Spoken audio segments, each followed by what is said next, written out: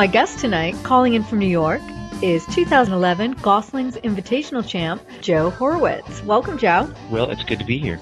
So congratulations on your second win in 3 years at the Goslings Invitational in Bermuda. Yeah, thank you very much. It was a great week. A lot of rum was drank, and a lot of birdies were made. So those are good combinations. It was a very competitive field this year. I heard there were over 32 professional golfers in the field. Actually, I think there were 60, believe 60? It or not. Yeah. Wow. And there was over 120 players, or somewhere about 100 players, I think, overall. But, yeah, this was the strongest field, at least they tell me, in a long time that they've had there. Now, the event is sponsored by Goslings Rum. And is it Malcolm Gosling? Yes, it is Malcolm. He's the best. He's a wonderful host. Well, that's what I've heard, and I know that he's a local guy here in New England. I believe he belongs to the Catanset Golf Club in Marion. I think he does, and they actually do a lot of work with the Deutsche Bank tournament. Yes. They pour a lot of their famous drink, the Dark and Stormy, which is Gosling's Black Seal rum and ginger beer. I think they pour a ton of those that week at the Deutsche Bank up there in Boston. This is your second win in 3 years at the event. How did it feel a second time? You know, this time it was more of like elation and happiness, and the first time was more kind of a relief because it was my first professional victory. And you know, you always just want to get that one out of the way. So that this second win really was adrenaline filled. You know, I had to make an 8-foot putt on the last hole to win by a shot. So you know, when you win a tournament, you never expect, you know, you never really know how you're going to feel. I did not think I was going to feel that good when I won. I mean, it was a pure adrenaline rush, emotion, all these kind of crazy things going on, and it was awesome. It really felt great. Well, you entered the final round in a 3-way tie for the lead. Yes, I did. I know you said that you won by a shot. How was that? You know, it was kind of a touch and go the whole day because we had some trying conditions. The last day we had to finish 26 holes because of rain the day before, so we got shortened the day before. So I came out, started kind of slow at the end of the third round, which was, you know, the morning of the final round. Made a couple bogeys early, and this is the kind of golf course where you know things are going to happen. You're going to make some bogeys. The other guys are going to make some bogeys, and you know, I didn't let it bother me. I knew that we had a long day of golf, and there was a lot of people showing a lot of emotion and frustrations. And to me, you know, when you have these trying conditions, I like them. I kind of relish those, and when I see people getting frustrated and throwing clubs, it makes me happy because I know that I don't have to worry about them. You know, they've kind of shot themselves out of it. So it was, the whole day was a battle, you know, and Nick Kenny, who finished second, and I believe Daniel Augustus is from Bermuda, finished third. They were kind of nipping at my heels the whole day, and you know, I just down the stretch grinded and made some really clutch putts coming in, and the last one, you know, obviously on 18, the 8-footer was awesome, and it was a great feeling. All right. Well, again, congratulations on your win. Thank you. The course was Belmont Hills in Bermuda. Yes. Is that your favorite course to play there? Have you played the other courses there? I have played the other courses, but I've won 2 golf tournaments in Belmont Hills, so obviously it's my favorite. Yes. But, you know, you have to mention the other courses on the island. I mean, Port Royal is an absolutely beautiful golf course. I've been fortunate enough to play some good ones around the world, and Port Royal is absolutely up there for me, for scenic, for, you know, difficulty, for conditions. It was amazing. I had the chance to play a couple holes while I was down there last week, and it was awesome. So the other course is Tucker's Point, mid-ocean, obviously. I think it's the highest per capita, or whatever the term is. You know, there's the highest number of golf courses per population in the world, you know, per square mileage of a country. So, you know, they always say Myrtle Beach and Scottsdale and all these places, but I don't think they hold a candle to the beautiful island of Bermuda. I don't think so either. And the event is also run by Alex Medeiros of Tuiuti Bermuda. That's right. And I know that Alex, his travel company there, does a lot of the vacation packages and sets up tee times and golf vacations for people. Yeah, Alex is a wonderful guy. He does an amazing job. He's in a thankless position. You know, tournament directors, they usually get most of the heat and not a lot of recognition towards the end. And he really does a great job of, you know, the weather down there is always difficult. He's managing 100 golfers. He's managing, you know, conditions and all kinds of different things. So he really did a wonderful job this year, and I'm not just saying that because I won. I'm saying that because it's true, and a lot of the other guys feel the same way. He does a great job. There were some local golfers that played in the event, local New England golfers, P.H. Horgan III. Yeah, PH played. He just got his full status for the Champions Tour the week before. Yes, he must have been on fire down there, or he could have been a little tired, for all I know. Yeah, PH is a tough guy. I don't think he's tired, and if he was, he probably wouldn't let you know. He's a competitor. I think he played football in college at University of Rhode Island, if I'm not mistaken. And he still has that, football mentality and bulldog kind of look about him. So anytime you're in a field with him, you got to be wary of him. That's for sure. Kirk Hennefeld was also in the field. I know that he was a Champions Tour player as well. Yeah, he was Champions Tour player, and he actually won this event a couple of years ago. Another great guy, very, very solid player. We paired together the last 2 rounds of the event. He didn't play his best kind of in the middle of those 2 rounds, but I think the last 6 or 7 holes he was 2 or 3 under and secured a 5th place finish, and that was, the more you're around guys, competitors like Kirk, the more you realize that in the last 12 holes of a golf tournament, you have to stick in there. You have to just grind out every shot, because he was easily probably in 15th place or so with 7 or 8 holes left and could have packed it in. And I've seen people pack it in, and this guy just fought to the end, made some really good putts at the end, and I think he did sneak in a top 5 there, which was a nice paycheck. You're listening to Goldie Bounce Golf. I'm your host, Liza Churchill. My guest tonight is 2011 Goslings Invitational champ, Joe Horowitz. So, Joe, you also have some other exciting things going on in your life. You're a songwriter and a musician. Yes, ma'am. I am. Yes. You had an event that you did last night in New York, Sullivan Hall. Can you tell me about that? Yeah, sure. It was a charity/fundraiser event put on by a great guy named Stephen Beer. He's an entertainment lawyer in Manhattan, and he has these showcases to showcase some of his clients and friends, and I wrote a Christmas song about New York. Coincidentally enough, it's called Christmas in New York. And he asked me to come and play it, and I think there was about 600 people or so there, and it was awesome. It's a beautiful venue, Sullivan Hall. It's kind of one of those old-style caboose theaters where really long front to back, and the sound was great, and there were some great artists, and it was really cool to be a part of it. Joe, I have an MP3 of your single that I'm going to play later in the show for my listening audience. Well, I hope that your New England/Boston audience doesn't get upset that it's called Christmas in New York. You might get some calls on that one. Maybe, but you also have some stuff on MySpace, and that's Joe Horowitz Music on MySpace. Yeah, I think it's www.myspace.com/Joe Horowitz, and yeah, you can definitely check him out for free there. And if you feel so inclined and in the holiday spirit, you can then pop over to iTunes and get them for your listening pleasure. I had a question to ask you about your song "Christmas in New York." Sure. What was behind you writing it? Is there a theme to the music? Or? Yeah, definitely. I mean, I grew up. I'm a native New Yorker. I spent most of my life here, and other than some of the Christmas songs that mention New York and have some kind of metaphors about New York and such, there wasn't really like a Christmas song about New York, and I always thought that was interesting, or at least there might have been, but I never liked any of them. So, if you're looking for something and you can't find it, you might as well make it yourself. And there's something about New York City during Christmas time where there's this infectious spirit, and people start doing things that they wouldn't normally do the rest of the year, and in the nice aspect of life. And it really every year kind of surprises me. I mean, you'll go into Manhattan and wait online, and somebody will offer you their spot online, and you're like, man, what's wrong with that guy? And then you realize that maybe it's Christmas, maybe he's feeling something, that he doesn't normally feel the rest of the year. And I always thought there was kind of that kindred spirit about New Yorkers, and it really does seem to shine around this time of year. So I wrote the song based on that, based on everybody comes to New York for Christmas time, and one of the lines it is, where all the people all over the world come home to us. So it really kind of is the nuts and bolts of the song. Every time you travel and you come to New York at Christmas time, it almost feels like you're home.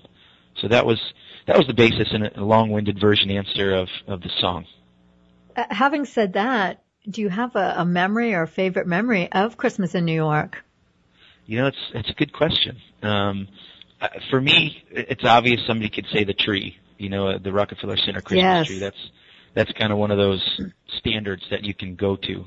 But I also think, I grew up in Long Beach, which is about 25 miles from Manhattan, and it's South Shore, so obviously we have the ocean there. And I definitely remember the days as a kid, going down in the wintertime and, you could see a snowy beach, and to me that's, I don't know, it's a little artsy, I guess, but it's definitely one of the more beautiful sights when you're looking at the ocean and you can see the Empire State Building in the background, and you have a snowy beach. And the great thing about New York, they obviously embrace Christmas, so the Empire State Building will light up red and green on Christmas Day. So that to me, seeing that, from my hometown, you could see the lights, you can see the sandy beaches full of snow and the ocean. That's to me what I think of, Christmas in New York. Joe, you're making me want to get on a plane and go to New York. Well, I'm sure you're probably one of the only people in New England who said that right now. I love it there. It's really fun. It's a great town. There's no question. Up next for your listening pleasure is Joe Horowitz's hit single, Christmas in New York. Plane touches down in some other town. In my mind I still hear all those city sounds. The buildings here, they don't seem quite so tall. Where Christmas here is in the shopping malls. And even if my city doesn't sleep, it makes me dream.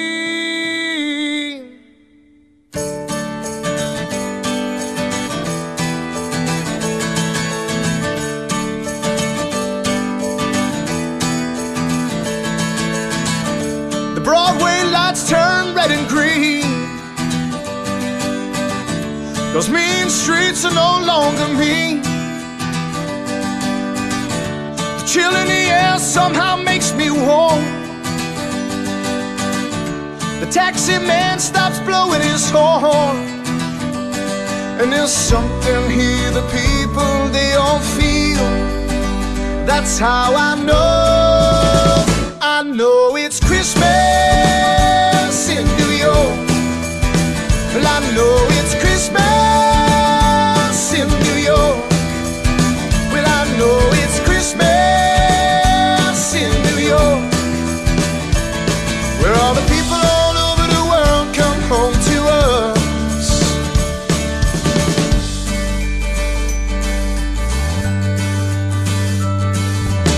No matter where I go or what I do, a Christmas in New York brings me home to you. Where every place I've been and the things I've done before, it leaves me wanting so much more. And there's nowhere else this time of year to go. So I stay for Christmas in New York. I stay for Christmas in New York. I stay for Christmas in New York, where all the people all over the world come home to us. Everything you want comes from the great unknown,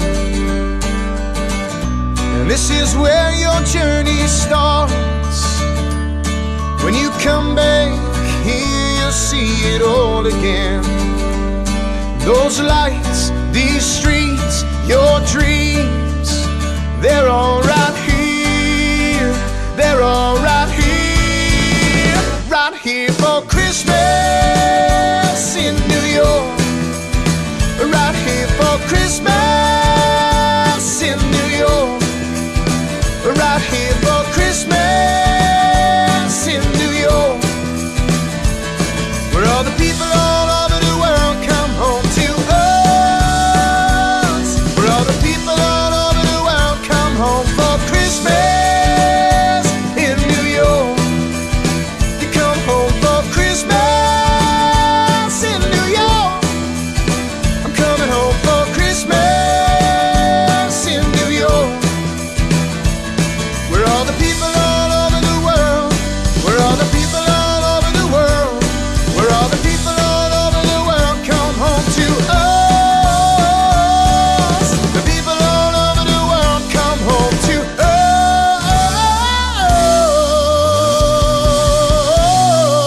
us. Where all the people come home to us.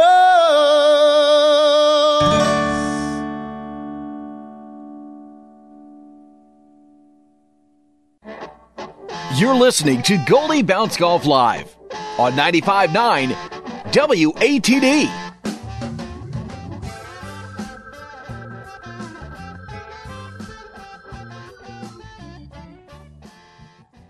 You're listening to Goldie Bounce Golf. I'm your host, Liza Churchill.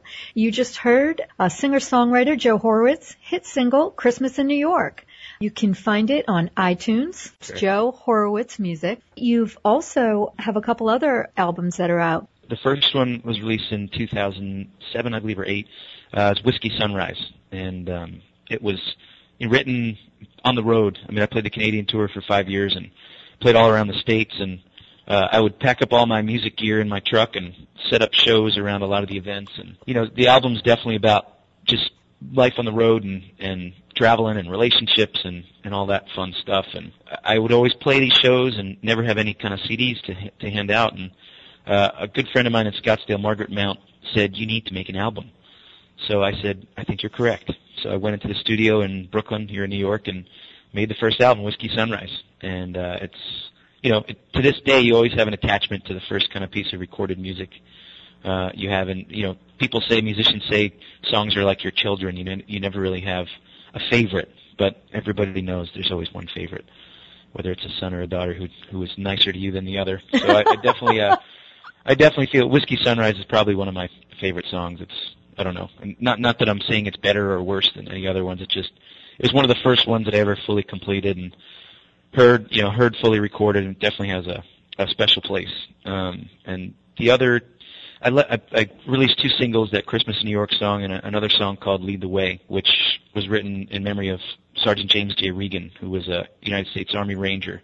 He was killed in Iraq in 2007, and his parents started this foundation called Lead the Way Fund that supports the families of Army Rangers who were hurt or killed in battle. And the song, it's probably the most emotional song I've ever written, and it's also on iTunes, and every penny that's made from that song goes right to the Lead the Way Fund. And you can check that out at www.leadthewayfund.org. That's the website. They're the heroes, and they really don't make a ton of money, so Lead the Way Fund steps in and just fills the gaps, the budgetary gaps that the military can't fill. Not because they don't want to fill them, but there's certain budgetary restraints that the government has with the military, and these benevolent organizations like Lead the Way Fund step in and fill those gaps. And how did you get involved with that, Joe? A good friend of mine was Sergeant James Regan was killed in 2007, and he played lacrosse at Duke. And a good friend of mine was Jimmy's college teammate. So he introduced me to the organization.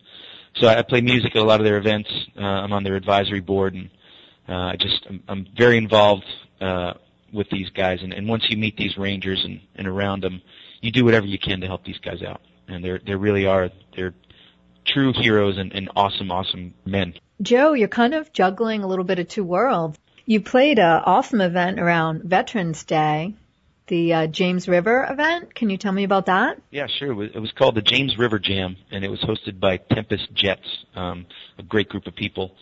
And I shared the stage with John Oates from Hall & Oates, Don Felder from the Eagles, and got to play a couple songs with Joe Don Rooney from Rascal Flatts, who was an absolutely awesome guy. Everybody was really awesome and very, very, inviting to me, which was nice because I obviously, my musical career doesn't hold a candle to what a lot of these guys have done, and they made me feel so comfortable around them. It was a great experience, and they raised money. That was another event. It was on Veterans Day down in Busch Gardens in Virginia. We had about 5,000 people there, and they raised a ton of money for some good charities, and it was a great experience for me because, like I said, I was at one point on stage with, I think, over 250 million albums that were sold, with the combined artists on stage. So that was pretty cool. That was like qualifying for a U.S. Open, in music for sure. I was just going to say it had to be applicable to what it feels like to play in a big golf event in some ways. It's true. And the difference between, golf and music is that in music there's, at least when you're performing, there's really no competitive nature involved. You're not trying to sound better than the next guy or sing a louder note. You're all trying to kind of gel together. So there's just that good connection with everybody on stage, that you're all there for the same reason, and that's just to make a good sound. So it's the great, the two differences between golf and music, the competitive nature and the loner characteristics of it, that golf is all about yourself, and music, if you're playing in a band, if you're playing on stage, if it's all about yourself, you're not going to sound very good. So, they definitely complement each other, and I really do have a tremendous amount of passion for both of them. A good friend of mine, Mike Orza, is the CEO of WebAir, and they sponsored a big event here in Long Beach, our hometown, the Quicksilver Pro New York. It was the biggest surfing contest ever in the world, the largest purse ever. And they're starting to get involved in some of the sport marketing of, different things to get involved. They sponsor a good friend, Will Spuden. He's a big wave surfer. And Mike just wants to get involved in the world of sport, so we came together and decided this is a good relationship to form. And my title now my official title is Brand Ambassador for WebAir. So wherever I go, whatever I'm doing, I'm trying to help grow his company. And it really is a great group of people based in New York. They have data centers in Amsterdam, LA, and Montreal, as well as New York, where I'm based. So they're a great group of guys, and honestly, they're a great support system. So, I've played professional golf now for 9 years, and the one thing I can say is that if you don't have a great support system behind you, you're in trouble. And I think I've figured out kind of where I need to be, and with these guys behind me, I'm very excited for the next couple of years. That's for sure. Oh, that sounds exciting. Turn pro in 2002. Is there an event, something that precipitated your decision to turn pro? Yeah, I won the New York City Amateur in 2002 at La Tourette Golf Course in beautiful Staten Island. I say that sparingly, or hesitantly, I should say. No, Staten Island's nice, but it was a big tournament. It was my first major kind of amateur victory, and at that point there were a couple guys turning pro, like Johnson Wagner, who's now on the PGA Tour, multiple winner. Andrew Sabota, another guy who's been on the Nationwide Tour for a while, and when you see friends of yours succeeding in a field that you've been a part of, it gives you confidence to do the same. So there wasn't like a specific pro event that I wanted to play in after that. I just knew that I didn't want to work. I didn't want to work in an office. Being a professional golfer, every year I play it, I realize how much work it really is.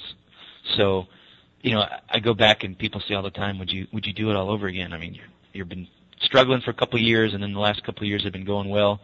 It's all about the journey. It's all about give and take and experiences and learning. And I would never change a single thing that I did in my life. I mean, there were a lot of lean years. The years from 2002 to 2008 were struggles. They were, I had a couple of good tournaments in there, but I really feel like the last couple of years I've started to hit my stride because it's a management issue. It's understanding which tournaments to play in, which tournaments not to play in, not to overexert yourself.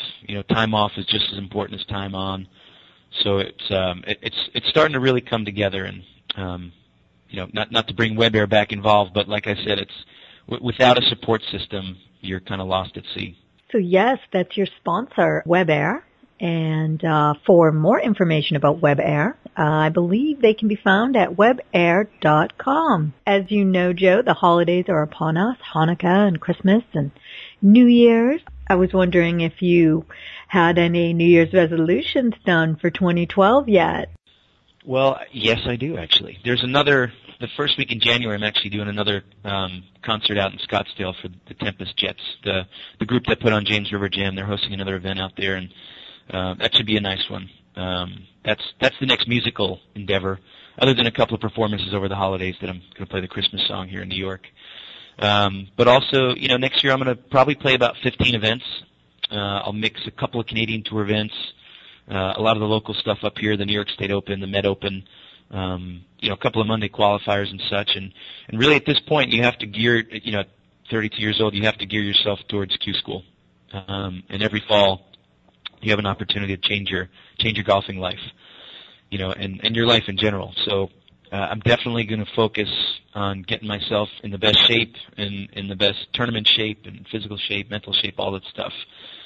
So come the fall, come September, October, I'm ready to go.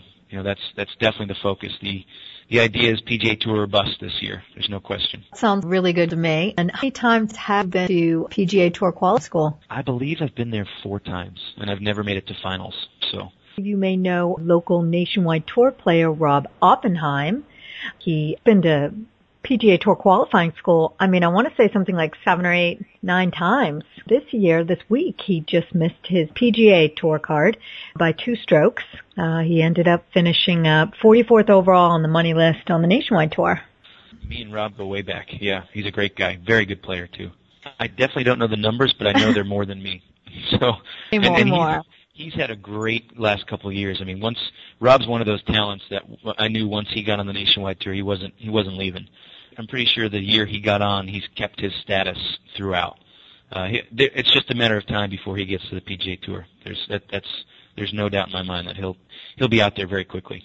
Yeah, he's a great guy, great player, good athlete, good baseball player as a kid too. Joe, I want to thank you so much for calling in, and have a wonderful Christmas holiday in New York City, which I'm sure you will, and good luck on all your endeavors. For those listeners who may be interested in Joe's music, you can find it on iTunes at Joe Horowitz Music. And don't forget, for a behind-the-scenes glimpse at the production of the Goldie Bounce Golf Show, check out my blog at goldiebouncegolf.com. Tune in to Goldie Bounce Golf Live, heard every Sunday night at 6:30 exclusively on 95.9 WATD.